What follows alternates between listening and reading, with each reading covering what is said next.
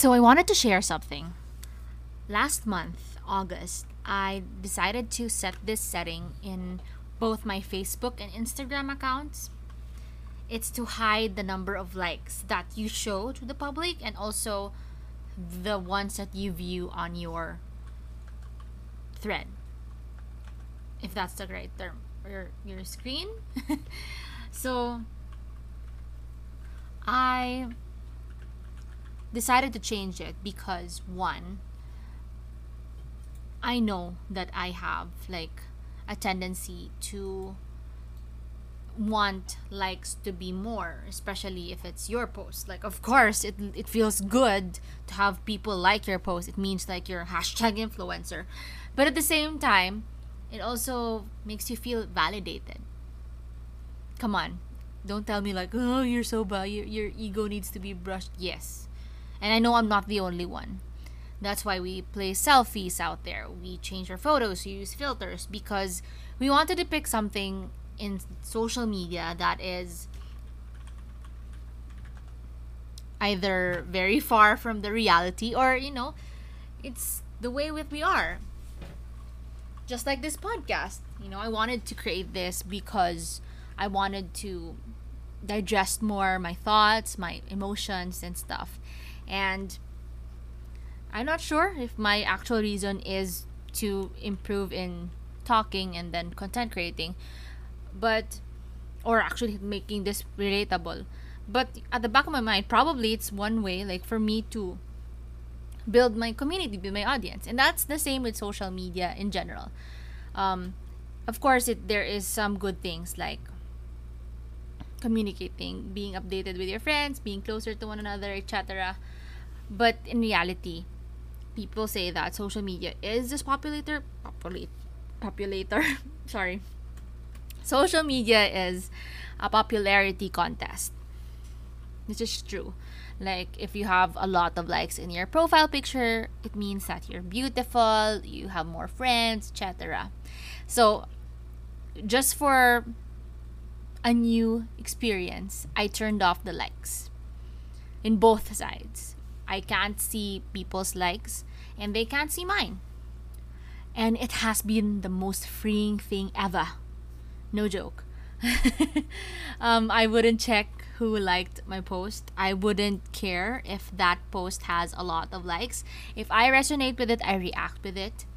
Then for news and media, I wouldn't check the number of likes. And it also made me more vigilant of fake things. Pause for dramatic effect. But if you haven't tried this, you should, because it is freeing. And for a person with anxiety, like, it is also a great feeling to know that you can be who you are and not be afraid to be judged in a way of likes. Yeah, they can just, they can see your post, and then if they don't like it, it's fine. If they like it, it's also fine. I don't need to see it. But of course, it's not ideal for news and media. You need the likes. But in reality, I think this new step is great. Like before, when you rant about something, you say that you go to Twitter if you want to rant, and then you don't have followers so that you are free to rant. Now with the stories, I really do like stories. Like, I remember it was first introduced in Snapchat. Now it's integrated to Instagram, and then it was integrated to Messenger and Facebook. A lot of people hated it, but a lot of people now are updating in their stories compared to actual posts, because probably they just want to post it. It doesn't feel like you have to make it beautiful and it has to be a post worthy na item.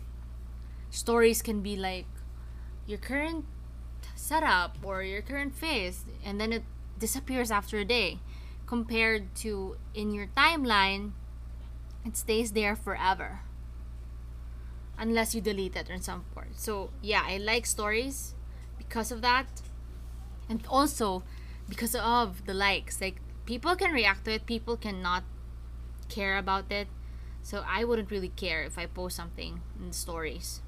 I would love though if you heart it sometimes. But it means like, you resonate with it. But at the end of the day, I just post it because I want a memory. If I check out my stories and then like hopefully compile it, especially if I'm traveling. So yeah, that's the secret of enjoying social media more nowadays.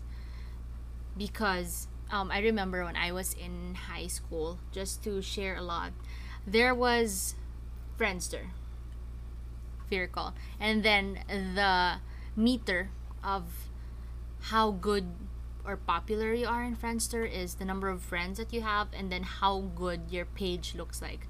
I remember putting marquees on my Friendster, the glitter thing that sparks and stuff. And then here comes Facebook. Facebook also is the number of friends that you have, the number of chat groups that you're in. And then it eventually evolved into the number of interactions you have. So if you have a friend, if you are tagged in a post, if you're included in a group, you're included in society of friends. Then there was also a game, so you have like a lot of friend invites, app invites.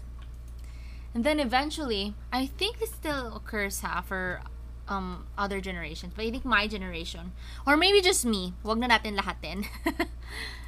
I see a lot that social media now is either a digital photo album, an announcement page, or it's a way for you to feel better of yourself. So you record likes. So that's the measurement now of like how in demand are you in social media, number of likes, how popular you are, how influential you can be. And that's not wrong. I know a lot of people made jobs of that. Sometimes I want to be that because I think having a voice in that huge platform is great. So with the introduction of like hiding likes and hiding your likes, I feel like I am just reading social media just to be informed. And then that's also probably a mark of adulthood. You don't really post a lot. What I mean a lot, like before I would post everything. Like legit everything. I would post how I feel, like, hey guys, I'm online. Hey guys, out na ko. And even call out my sister there, like, hey, I'm online, what's up? And then I didn't know how to use it wisely though. Then I cleaned it up when I started working because it was embarrassing. It was a judge moment. And yeah, this podcast is now taking too long. That's a secret for me of social media now. And then also, the best secret so far is to just be comfortable of whatever you post and be thoughtful of it as well. Like, I know that I can be vain because I decided to love myself more. Growing up as a fat kid, I didn't really like posting for photos because you'll be tagged as your plump or like, ooh, Miss Piggy and stuff. And then when I eventually got older, I decided to embrace whatever I am, embrace the curves, embrace like I understand where my advantage are, what are my strengths. Like if I had a good smile, a good laugh, something. So I decided to take photos of it and then post it on my personal page. I know I'm not perfect yet in social media because I have anxiety. I would constantly check before who would like stuff, and then if there was a comment. And then there was a time that I didn't like even receiving the like replies and messages. I was that immature. I eventually got old of it, and then I just consider now social media as a tool for me to be informed, to be aware of what's going on, to immortalize some memories, share what I know if it help others, give a voice and opinion And then lastly is just to enjoy it. And I feel like this new feature that they introduced, which is like hiding everything from likes, is a good step to the direction na we're not going into social media just because we want it to be a popularity contest, the clout contest, but it's really for its actual purpose, just to connect more with people and to share who you are. That's it for today. Thank you for listening. This is Francis for Young Filipina Hugots. No hate, just love with a little bit of hugot. Thank you, everyone. And I just got news. I won second or third place in the 30-day challenge. Woohoo! Yeah, but I will still continue doing the 30 days in this podcast as promised. And then tomorrow it's another 30-day challenge. I don't know if I will continue recording myself with this, but let's see. Thanks everyone. Bye.